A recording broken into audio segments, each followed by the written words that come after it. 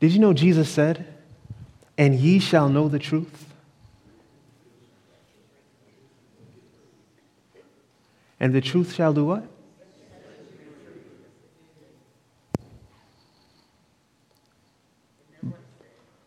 The Bible says, "Ye shall know the truth, and the truth shall make you free." Did you know there was a difference between setting a man free and making a man free? The word set, follow the example. In my hand, I have a clicker, amen? Now I can take this clicker, amen. I can take this clicker in my hand, amen? And I can set it on this side of the pulpit, or I can take the very same clicker and I can set it, I can do what? Set it on this side of the pulpit. Do you know that when you change the setting, all you've ever done was change the location? If the only thing the Bible is able to do is set men free, then what we are saying is all Christ can do is change our location. That Jesus can take a sinner from New York like me and bring him to Battle Creek, Michigan, and set him here as a sinner before you. Beloved, the gospel is better than that. Did you know that? The Bible says not that Jesus will take the truth and merely set you free. Jesus can actually make you free. Now, I told you there was a difference between the word set and make. Do you know the word make implies creative power? If I took a man from Rikers Island in New York today, and I took him off of that island, maybe he was serving life for some crime, I don't know what it may be, but I took that man and I set him in California, would that man still be the criminal he was when I took him from the prison cell? If I took a wolf, ravening and snarling and ready to eat somebody, and I took it out of its cage and I set it free right in the pew right here, I pray you would leave, because that's dangerous, isn't it? The wolf is still the ravening wolf. But when we talk about Jesus, when we talk about a God who has given us the word of truth that is able to do more than change our location, but to actually make us free, we're talking about a God who can take a prisoner, and though that's what he was before, make that man a free man. We're talking about a Savior who has a truth that is so powerful that it can take the person whose personality is like the ravening wolf, and Jesus can make us as harmless as the lambs in heaven. Do we want that truth? There's transformative power right there for you and I. Now, before I move forward, I want us to take a look at the title for tonight's presentation. Have I committed the unpardonable sin? What sort of sin did I say? By show of hands, how many of us in this room, before reading that title, already knew that there was something in the Bible known as a sin that could not be pardoned? Have you ever wondered? I remember when I was a child. Forgive me, Lord. Before I say that, Sister Ashley says a welcome. She's watching us online. She's not here with me tonight, but I know you guys are watching and wondering where my better half is. It's all right. She's watching from home online. She wasn't able to clock out until 8 o'clock, which is a few minutes from now. But she is watching us, and she's praying, and she wishes she could be here with you guys. Before we left, she kneeled with me, and we prayed in our living room, and she's talking to me, and she's saying, man, I see tears welling up in her eyes. She's saying, man, I wish I could be there with you. This thing is so painful to have been there Friday and Sabbath and Sunday, and then Monday I can't go, and Tuesday I can't go. Sister Ashley longs to be here with you, beloved. She feels as though she's missing out on a family meeting. So keep her in prayer as she's praying for you. Amen? She can hear. They say hi, Sister Ashley. Praise the Lord. Now, when I was younger, I remember my mother had a very special Bible. We called it our family Bible. And it would be in the living room, and during, family worship, we'd come together, my father, my mother, my brother, my sisters, and we would sit down and we'd read from this Bible. And I remember that throughout the Bible, there were pictures of specific things. If you wanted to know about the Exodus, there was a painting of Moses and the Ten Commandments. If you wanted to see Joseph, there was a painting of Joseph and his brothers. If you wanted to see the Ten Commandments, there was a painting of, guess what? The Ten Commandments. So I would sit there in my room. I had to be maybe 8 years old, 9 years old. And I'd sit there looking at the commandments of God, and I'd be reading it. Thou shalt not kill. All right, Lord, I've never done that.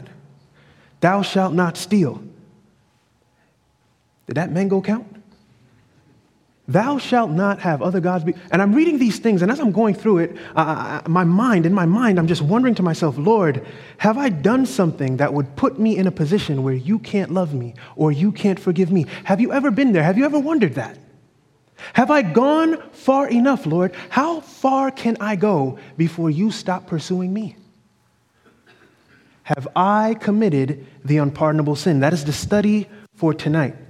Now, just in case we don't get through all of the curriculum for tonight, I'm going to remind you again that there are handouts, amen?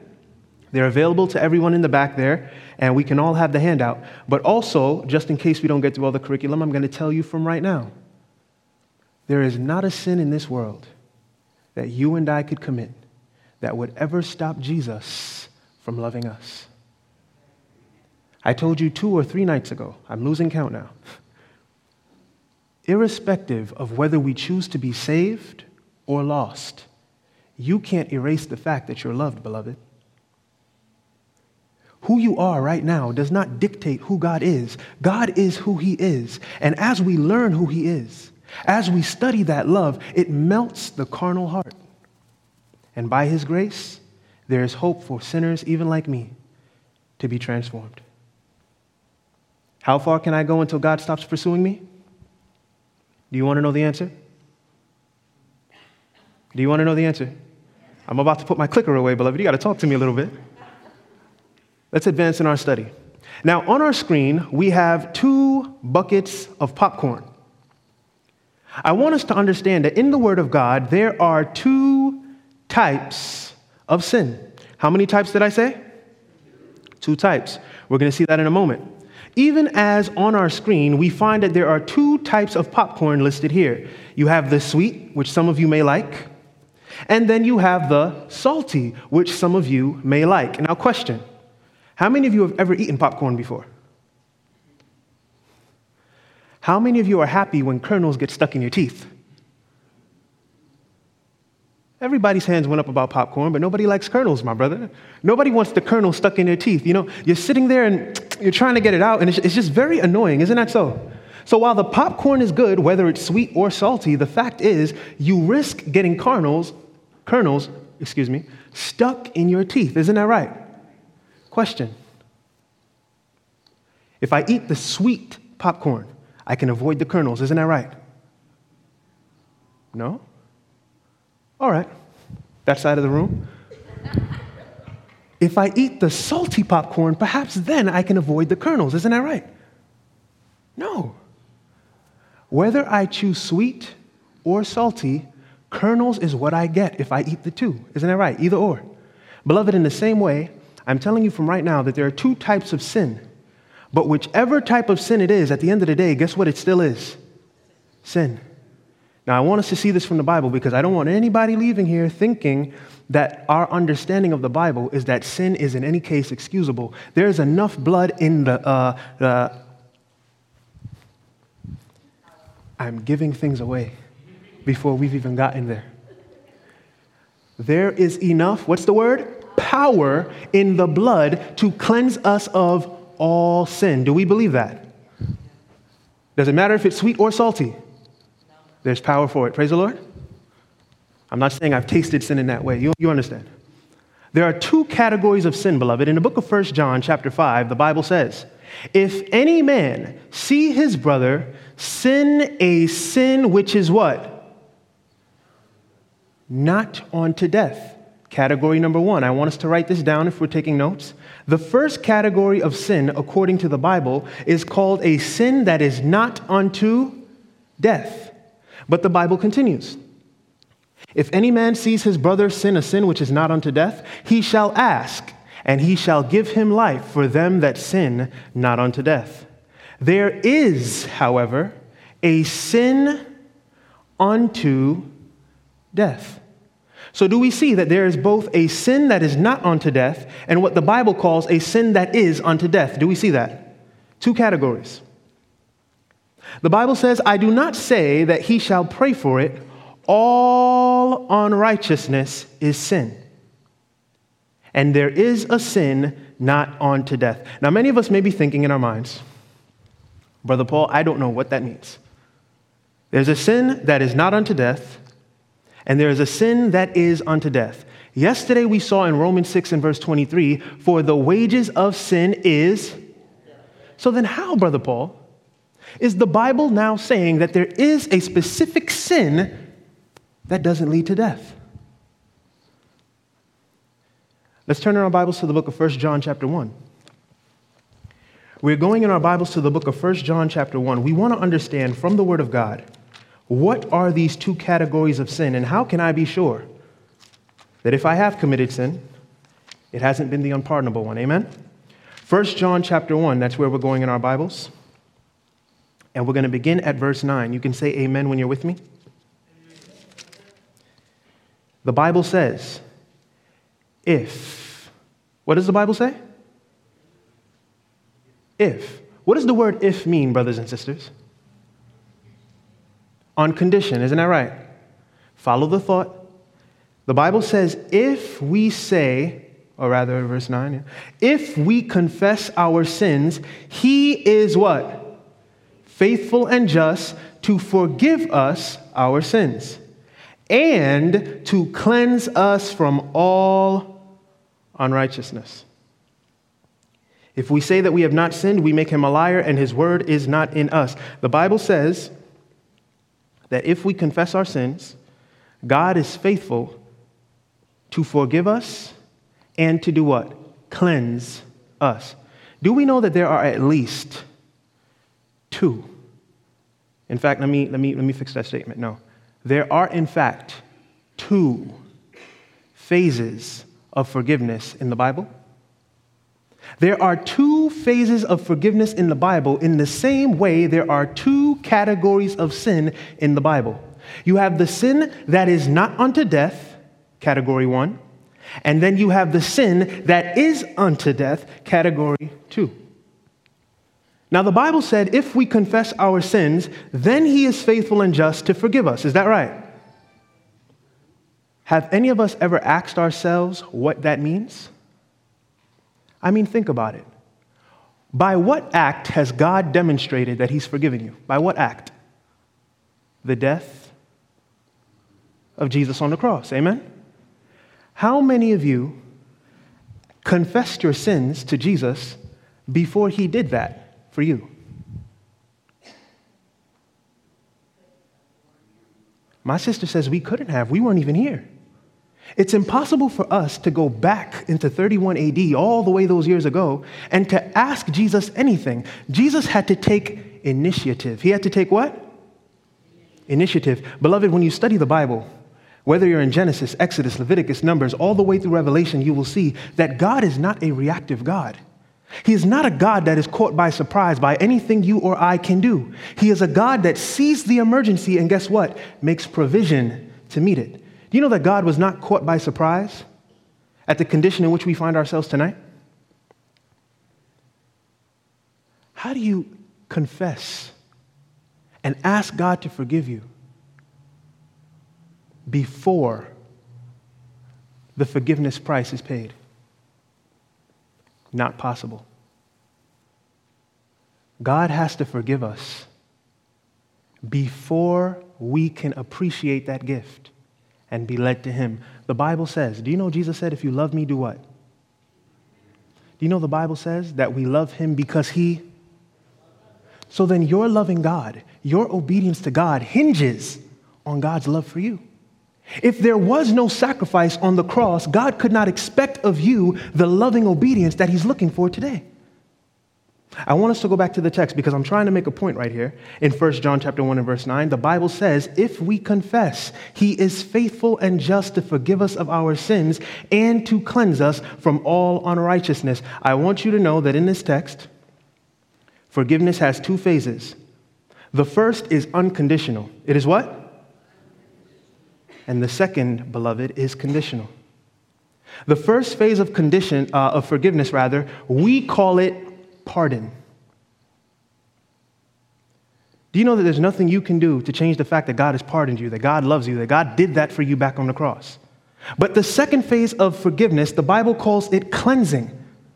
Jesus cannot cleanse you of sins that you cling to. Do you know that Jesus is not a thief? If I choose to be a liar and to continue in lying all the way until Christ comes, do you know that Jesus would never forcibly take away the lies that I love so much? Jesus is not a thief. The only way he can cleanse us, the only way he can take away that which has separated us from him is if we willingly choose to submit those things to Jesus. In order to save us from our sin, Jesus must cleanse us thoroughly. No unrighteousness will enter heaven, 2 Peter 3 and verse 13. All sin must go. We must surrender all to his cleansing power and recognize the distinction and the reason for these two categories. But keep in mind, beloved, this distinction is not a license to continue in sin. Turn to Romans chapter 6. Romans chapter 6 in your Bibles. I want us to see that there is no biblical reason for us to continue in sin as we are, not when we serve a God whose power is mighty enough to save.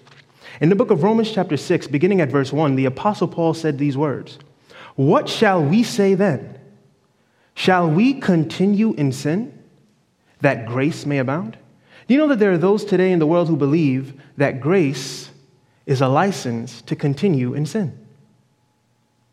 But when we study it from the Word of God, beloved, we see that grace is not a license to sin. It is actually power from God to overcome. God wants to set us free from the things that have been destroying our homes, destroying our families, destroying our marriages, destroying our relationships with our children, our friends, our loved ones. God wants to fix us, beloved. And so long as sin is in the picture, it is impossible for a God that cleanses to overlook that. The Bible says, "Shall we continue in sin that grace may abound?" Paul forbid. Is that what your Bible says? The Bible says in Romans chapter 6 and verse 2, God forbid. For how shall we that are dead to sin live any longer therein? In order for us to truly accept the Savior from sin, we have to give that Savior every sin. What do you say? It's quiet, so that means we don't know. Matthew 1 and verse 21, the Bible says, Jesus is his name, for he shall save his people how? From their sins. John chapter 1 and verse 29 says, he is the Lamb of God that taketh away the sins of the world. And I'm telling you, Jesus is not a thief. If we don't give it to him, he can't take it. That's the only way that we can be rid of sin in our lives, beloved. But I have a question now. What is the sin that the Bible said is not unto death? How many of you think it's lying? I hear laughter, so we don't think it's that one. All right. How many of you think it is committing adultery? That one won't get you killed. There's silence. Husbands, let me tell you something. We got to be careful. That's a sin that might get us put to death. Isn't that right? What about dishonoring your mother and your father, your parents? No. In a book called Selected Messages, Book 1, I want to share this wonderful statement with you. It says, justice demands that sin be not merely pardoned, beloved, but that the death penalty must be executed. That's why Jesus died. God, in the gift of his only begotten Son, met both of these requirements. By dying in man's stead, Christ did what? Exhausted the penalty and provided a pardon. Question, that word exhausted, when we talk about Jesus exhausting the penalty for our sin, do you know that the word, how many of you have ever been exhausted before? Amen, amen. Some of you have more energy than me. You've never been exhausted? Listen, the Bible says that Jesus was, the iniquity of us all was laid upon him. Here we read that Christ exhausted the penalty of sin. To be exhausted is to have nothing more left in you. When you've reached exhaustion, you are tired, you are emptied, you are depleted, you have nothing left. The tank is on E, isn't that right? Now, how many of you could drive a car with an exhausted gas tank? The car won't move, my sister. The car will stay right there unless you're using some type of special. Let me know. I don't know if you have an electric car. That's all right. Let me know.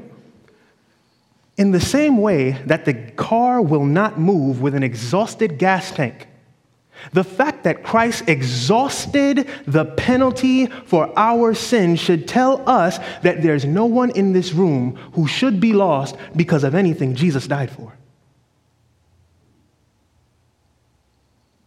It's quiet. Good. I want us to think.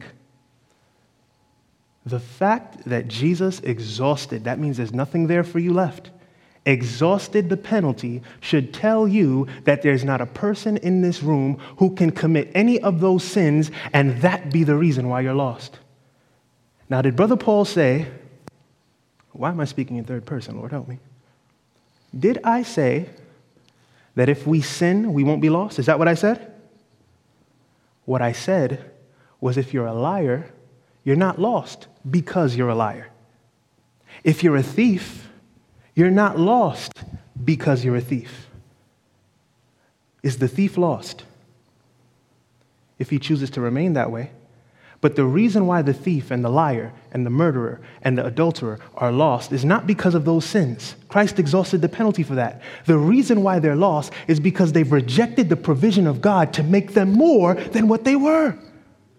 God can take a thief, and that's fine. Come as you are. But I've told you, Jesus would never send you away as you were. Do you know that the thief that comes to Jesus leaves a man that preaches truth and truth alone? The adulterer that comes to Jesus leaves a man and a woman that are faithful in their home. Little heavens on earth. Praise God. Do you know that the person who has been murdering all their life that comes to Jesus, Jesus will use that man, will use that woman to preserve life and even lead men to everlasting life? We're not lost because of those things, beloved. Those things are fruit, testimonies to the fact that we have rejected the provision of God in Christ Jesus to make us better than we were when we were those things. So while the sinner will be lost, the sinner is not lost because of sin. He is truly lost because of unbelief. Unbelief. Small word. Big consequences. Small word, big consequences. The sin that is not unto death, beloved, are the sins for which Christ exhausted the penalty. Is idolatry on that altar. Did Jesus die for the idolater? Yes, he did. What about taking God's name in vain? Did Jesus die for those who do that? Yes, he did. Jesus died for the breaking of the Sabbath. Jesus died for dishonoring of parents. Jesus died for the murderer, for the adulterer, for the liar, and for the covetous. All of these things were laid on him, the Bible said, and with his stripes we are healed. Now, if we're not living in the healing that he has provided, that's an issue. If we're still living in the things that were placed upon Christ, that's an issue. Do you remember the story I gave you yesterday? The analogy, rather, about the grenade with the pin outside of it? I want you to think. Don't answer, just think. How many of us still have the grenade without the pin in our hands? Have we truly been saved from sin, or is sin right there in our pocket? Just waiting for the right time to explode and to take us out. Let me tell you something, beloved. Jesus has already paid that penalty. There is no reason for you and I to die. This is why in the Old Testament, many times, God asked Israel the question, why will you die? I mean, think about it. What sense does it make for you and I, poor as we are, to pay the price that we couldn't even afford? Jesus paid it all. And all to him we owe, beloved. Sin had left a crimson stain, but Jesus can wash us white as snow. These sins, beloved, are not the reason for our condemnation, but they are the fruit and not the root. Is it making sense? If it's not making sense, beloved, we're going to have to stop and pray. Is it beginning to make sense a little bit? That these sins are not the fruit of condemnation, they are the root of condemnation. The Bible says in Matthew chapter 5, 17 through 19, and Revelation chapter 22, verses 14 through 15, that the fact that these sins aren't why you're lost is no excuse to continue living that way. You know, Jesus said, "Think not that I have come to destroy the law. I have not come to destroy the law. I've actually come to fulfill it." Now, we're in a series called Jesus on what? Prophecy. Do you know that prophecy, when it is past, is called prophecy what? Fulfilled. Think about that. Why would Jesus say, "I did not come to destroy the law, but I came to fulfill it"? Could it be that when God wrote that law, God had a version of you in mind that only Jesus could fulfill?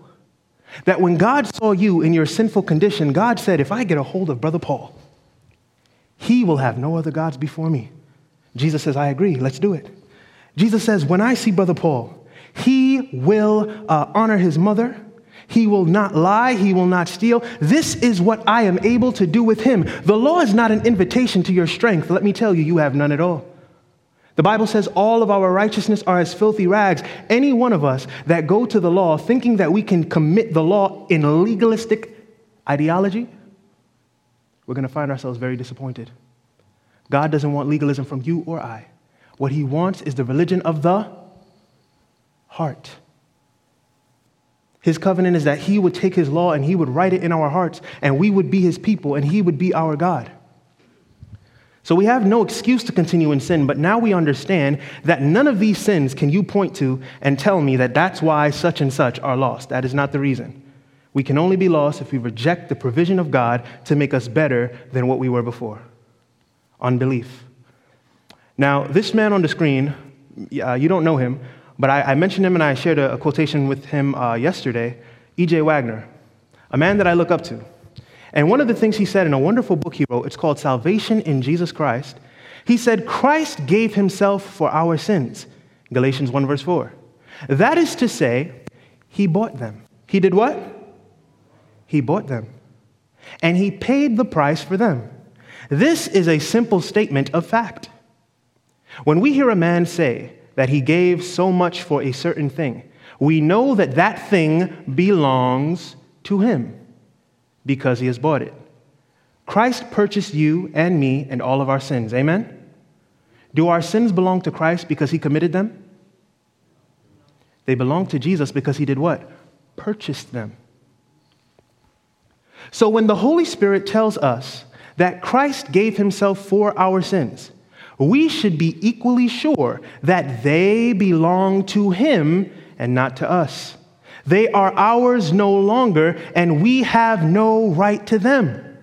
He says the fact is that Christ has bought us together with our sins and has paid the price. Therefore, there is no room for the question, will he accept us? Think about it. How many of you can walk into a store and make a purchase and then stand there at the counter with what you purchased wondering if you're going to take it home? You walk into the grocery store and you purchase all of the produce you want, all of the water you want. Some of you perhaps may want some milk. We'll talk about that another time. But as you take these things into your home, while you take these things to the counter, they're ringing it up, and it may come up to a certain amount of money. You take the money out, you pay for it, and then you say, thank you very much, and you walk out and you leave the bags? Does that make sense, beloved? The thing we purchase is the thing we want. So the fact that we have bought it means that we're going to take it with us. What do you say? Jesus is the same way. Jesus is the same way. The fact that he has bought us, therefore, there is no room for any question, will he accept us? He has already accepted you. He says, why does a man buy an article at the store? Because he wants it, beloved. If he has paid the price for it, having examined it so as to know what he is buying, does the merchant worry lest he will not accept it? Not at all. The merchant knows that it is his business to get the goods to the purchaser as soon as possible. There is no chance for anyone to object, but I am so sinful and unworthy. That makes no difference. You guys are not understanding what we're reading right now. we may be thinking to ourselves, Brother Paul, I am so sinful. You don't understand what I am. Jesus purchased you. Do you not suppose that before he made the purchase, Jesus understood in a correct estimation what it was that he was buying? The Bible says that God remembers us. He knows that we are but dust. He understands what we are. And in spite of what you and I are on our own, Jesus paid the price. Do you know the reason why sometimes we find it difficult to work with one another and to love one another is because we fail to see the value of every soul?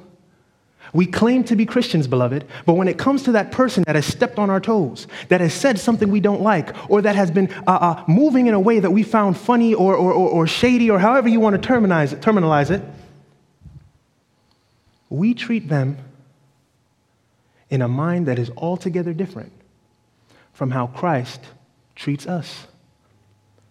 Do you know Jesus does not identify us with our sins? I'm going to talk to you guys over here. Jesus does not identify you with your sin.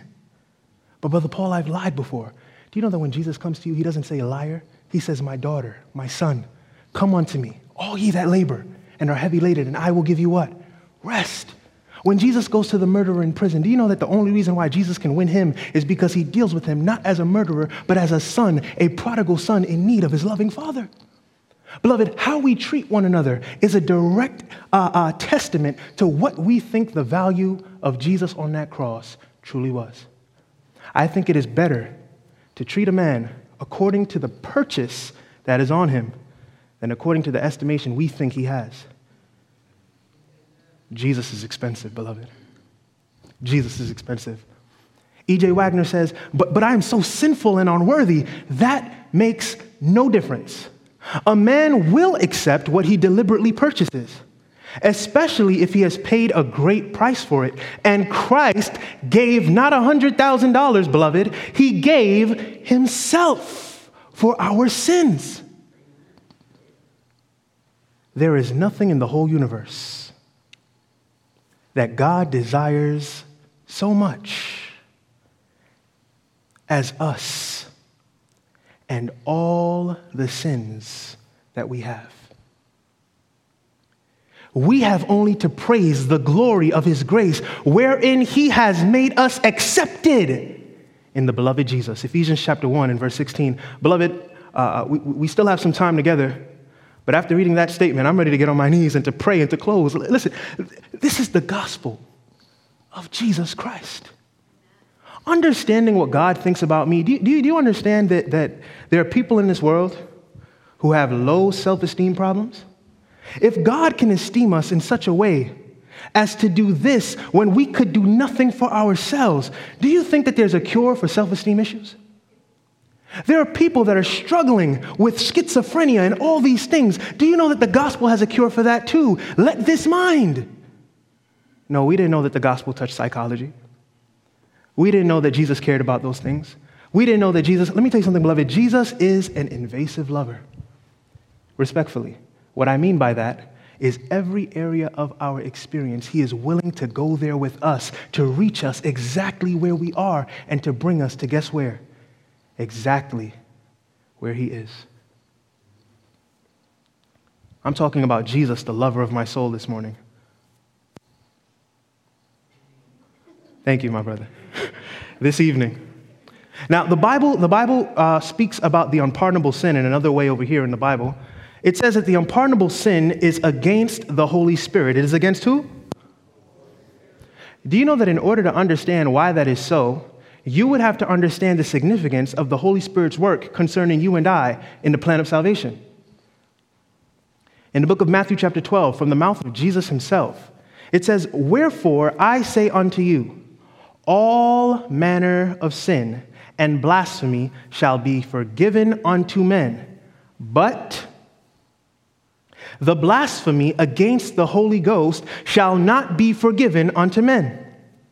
And whosoever speaketh a word against the Son of Man, it shall be forgiven him.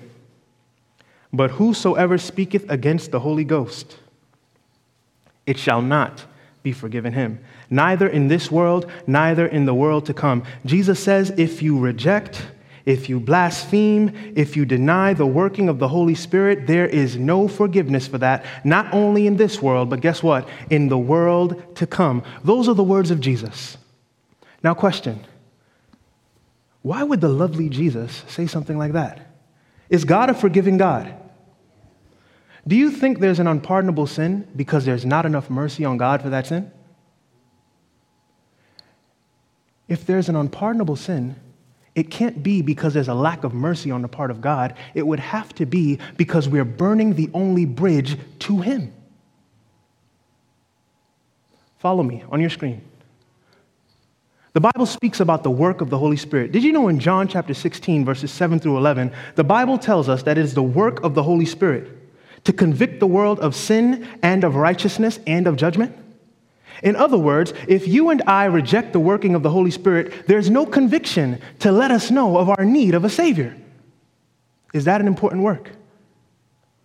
The Bible says, speaking of the Holy Spirit, that it is He and He alone that guides us into all truth. Didn't Jesus say, I am the way, I am the... So then it's the work of the Holy Spirit to lead us, guess to who? Jesus. This is why Jesus said, you can speak against me all you want. All the Holy Spirit is going to do is keep convicting your heart and convicting your heart to lead you back to me. But the moment you turn those same words upon the Holy Spirit, who alone can bring you to Jesus, do you understand that after Christ, there's no Savior? The Bible says there is no other name. There is no other name. There is no other name under heaven given among men whereby we must be saved. That is the name of Jesus. And the Holy Spirit, it is He that guides us to Him. The Bible says in Galatians chapter 5 and Philippians chapter 2 that it is the Holy Spirit that works righteousness in us. Now, the other night we saw that it is the righteous alone who have a place in heaven. And we came to the conclusion that if that is biblically so, God has to do something with us to make us what we are not, because quite frankly, I'm not righteous in and of myself, but I serve a righteous Savior. What do you say? And if He is righteous, I believe that through association with Him, that by beholding Him, I too may become changed. But all the while, the Bible says, I am crucified with Christ. Nevertheless, I live, yet not I. Do you know it's not you and I that God expects to do the living? He says, nevertheless, I live, yet not I, but Christ liveth in me. And the life which I now live in the flesh, I live by faith of the Son of God who loved me and gave Himself for me. Beloved, Jesus is altogether necessary, don't you say? So then if the Holy Spirit is the only one that can lead you to Him, how can God pardon you when you reject His work? Are we following? Are we understanding? It's like building a bridge from one side of the church to the next. And the only way for you, my brother, to get to that other side, where Christ is for you to take, guess what? That bridge. But once you've burned the bridge down, can you wonder why it is that the person on the other side says, I cannot reach you? That is how significant the work of the Holy Spirit is in our experience. Many of us, we're experiencing too low of a Christianity, and it's not because the Bible is not perfect and it's not good enough to make us better. It's because we lack the Holy Spirit to the extent that God desires to work in you and I. Everything about Christianity that we're hoping to be, the Bible summarizes it in very simple words. He says, those are the fruit of the Spirit. And so without the Holy Spirit, can we have those fruit? Absolutely not. And this is why the Bible speaks about the blasphemy against the Holy Spirit, speaking against the Holy Spirit, the rejection of the Holy Spirit as an unpardonable sin. Not because God does not want to pardon, but you have put Him in a position where He literally cannot. Do you know that the reason why unbelief in the Bible is the unpardonable sin is for one reason? The reason why unbelief is an unpardonable sin is because unbelief acknowledges no Savior. Jesus can't save a man who doesn't believe that that's what He wants to do. If we choose to cling to unbelief and we only achieve righteousness by what? Somebody said batteries? What was that?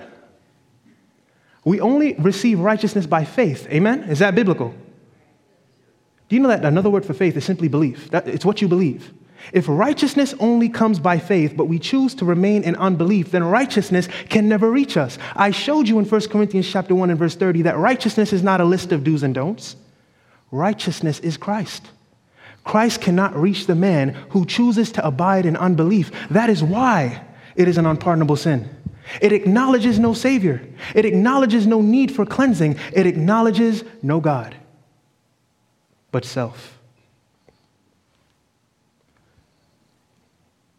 In The Desire of Ages, page 172, in the red words right here, it says, the Christian life is not a modification or an improvement of the old life. It is a transformation of nature. There is a death to self and to sin and a new life altogether. But this change, beloved, can be brought about only by the effectual working of the Holy Spirit. Do we need the Holy Spirit of God? Yes, we do. And I'm thankful that we serve a God who, if you've studied in the book of Acts, chapter 2, read about Pentecost, beloved. Read in the book of Acts. God is more willing to give us his Spirit than some of us are to ask. Did you know that? I'm going to leave that alone, Lord. I'm going to leave it alone. Because I want the Spirit of God, beloved, more than anything. I know that I am destitute. I know that I can do nothing without Christ. But with God, all things are possible. And if the Spirit of God would but touch earth in such a way as he did on Pentecost, did you know that there would be power enough to reach everybody in Battle Creek, Michigan? The Bible says, if I am lifted up, I will draw all men. I don't care if you receive or reject. The fact of the matter at the end of the day is you are drawn by the grace of God. We need the Holy Spirit. What do you say? We need him, beloved. I spoke to you a little bit a moment ago about unconditional pardon. And then I mentioned that there was also something called conditional cleansing. God will forgive us for all our sins. In fact, he has. Never mind, he will. He has done that. The sacrifice of Christ testifies to the fact that you were born, guess what? Pardoned. But in order to be cleansed, God seeks the surrender of our sin. He seeks cooperation. What does he seek? Cooperation with him. 1 John chapter 1, verses 7 through 9 was the text that said, if we confess our sins, that he is faithful and just to forgive us of our sins and to cleanse us of all of our unrighteousness. In the book of Ephesians, the Bible says this. Beloved, please follow this text. It's in the book of Ephesians. What book did I say? Ephesians. Now I'm giving you gospel tips. What am I giving you? Tips straight from the mouth of Jesus, my sister. These are gospel tips. These are things that every Christian should be armed with. If you have these things, you can reach anybody by the grace of God. Now, follow carefully. Ephesians chapter 1, beginning at verse 3. The Bible says, blessed be the God and Father of our Lord Jesus Christ, who has blessed us with all spiritual blessings in heavenly places in Christ, according as he hath chosen us in him before the foundation of the world. When were we chosen, beloved? Do you know that there are some of us in this room tonight, October 5th, 2021, who have yet to choose Jesus? But Jesus chose you before the foundation of the world. It says that we should be holy and without blame before him in love, having predestinated us. Let me pause there again. Do you know what the word predestination means, beloved? The word predestination means before you came into existence, God had a plan for your life. Do you know that there are some people in the Christian world today who think that God is so despotic that he has predestined some of us to be saved and some of us to be, guess what? Lost? Do you know the Bible says that in Christ, every person on this planet, every person in our graves, and you know, there's some people that died in outer space, so them too.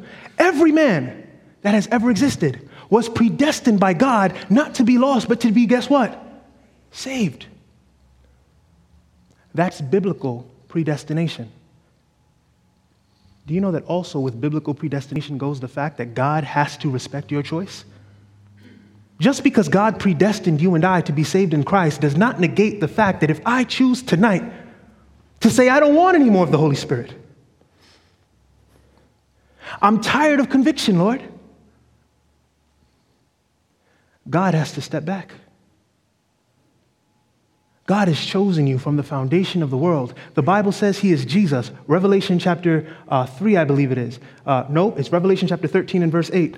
The Bible says that Jesus is the Lamb slain from the foundation of the world.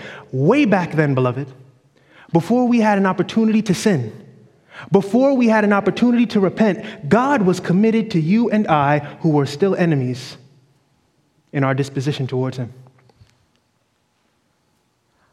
I'm going to keep going now. I keep stopping because this thing is good, beloved. When you're studying it and you're understanding what it's saying about you, I don't know about you, but as I'm seeing it concerning myself, this is the reason why I stand before you today and I share the gospel of Jesus Christ, because I recognize in the Word of God a Savior that actually cares about me. And I don't know about you, but I don't care what a man has to say until I know that the man cares about my condition. Jesus cares, beloved. The Bible says, having predestined us unto the adoption of children by Jesus Christ to himself, according to the good pleasure of his will, to raise, or rather to the praise of the glory of his grace, wherein he hath made us accepted where? In. Now follow the thought. God has made you accepted where? Say it louder if you've read it, beloved. God has made you accepted where? So then are you accepted outside? You'd have to stay, guess where? Follow the thought. The Bible says that God has made us accepted in the beloved Jesus. And the Bible says, in whom? Where? So then we find it outside of Christ, my brother? Where do we find it? In Christ. It says, in whom we have tonight redemption through his blood. And what else? The forgiveness of sins. Now, what is the topic for tonight? What are we discussing? Have I committed the unpardonable sin? The Bible says that the forgiveness of sins is something we have if we find ourselves, guess where? In Christ.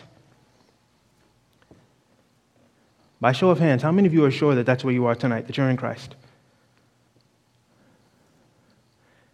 Every hand ought to go up in this room by the grace of God. And if not, then I'm going to ask the question again in a moment. Right here it says, only those that are where? In Christ have been forgiven. Only those that are in Christ have been pardoned, and only those that are in Christ have any hope of being cleansed. The Bible says in 1 Corinthians, here's the gospel to my soul. Speaking of the Father, it says, but of him are ye in Christ Jesus. October 5th, 2021. Where are you tonight, according to this text? In Christ Jesus. Now that's good news. Do you know why? Because we read a moment ago that the only place we have forgiveness of sins by his blood is if we are in Christ. The only way that we are accepted of God is if we find ourselves in Christ. But now the Bible is telling us that God has literally put us in the place to be both forgiven and accepted and cleansed tonight. It says we are in Christ Jesus, who of God is made unto us wisdom and righteousness and sanctification and redemption. Now, if Jesus Christ was made by God to be wisdom, what do we need if we want wisdom? Jesus Christ. If Jesus Christ was made to be righteousness, what do we need in order to have righteousness? Can you then see that fitness for heaven, Christ preparing a place for you and I, does not hinge on what you and I can do for ourselves. It is all about the reception and the relationship with that man. He wants a close, let me stop using that terminology, Lord. I told you guys I was going to say something else. I said he wants a CIP. Do you remember that? It meant a close, speak with me, intimate, personal relationship with you. That's what Jesus wants tonight. I believe that's what he paid for, and by the grace of God, I'm of the mind that I should give the man what he purchased. Amen? God has placed you, beloved. That you right there, it means you. It doesn't mean us. It's speaking specifically to you. God placed you in a position to be forgiven. In both senses of the word. Pardoned, and if you should surrender, cleansed. Do we want the cleansing power of God? In the book of Romans chapter 5, the Bible says these wonderful words. It says, "But God commendeth his love toward us, in that while we were churchgoers, Christ..." Beloved, you hurt my feelings when you laugh at me. What does the Bible say? It says, "But God commendeth his love toward us, in that while we were yet sinners, Christ died for us." So did God purchase saints? Or did God purchase sinners? Is there anyone in here tonight who is a sinner? Then you are the property of God. Isn't that wonderful news? It says, "Much more then, being now justified by his blood, we shall be saved from wrath through him. For if when we were enemies, we were reconciled to God by the death of his Son, much more, being reconciled, we shall be saved by his life." Beloved, one of the things that I love about God is he's so much different from the way we are. The Bible says in Isaiah chapter 55, verses 8 and 9, that God's thoughts are not our thoughts. His ways are not our ways. And that as high as the heaven is from the earth, so is the difference between the way that God thinks about things and the way that God does things. Did you know that? While you and I may wait for reconciliation in this context, if I wrong you, some of you are going to wait for an apology before you forgive. Isn't that right? And if I'm honest with myself, I might do the same sometimes. We think to ourselves, "Lord, that person did that wicked thing. How can I'll forgive them, Lord. I'm a good Christian, but I'm going to wait until they say sorry."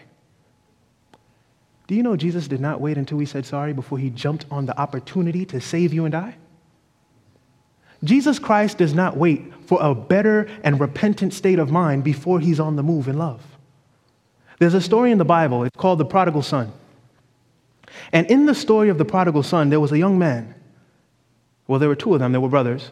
But there was a father and a young man who says, "Give me all that is mine. And I'm going to leave your house and I'm going to go live the way that I want to live." Now, that young man, he grew up. He was in a good Christian home.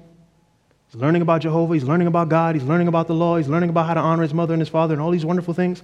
And the father says to him, "You know what? I love you. Here is everything that is yours. Go and do as you please." The Bible says that the young man took everything that was his and he went and he ruined himself with what the Bible calls riotous living. The young man was at the club when he should have probably been in the church. When it was time for prayer meeting, the young man was in the back in the corner with somebody's daughter doing something he probably should not have been doing. He was everywhere but where the Christian man ought to be.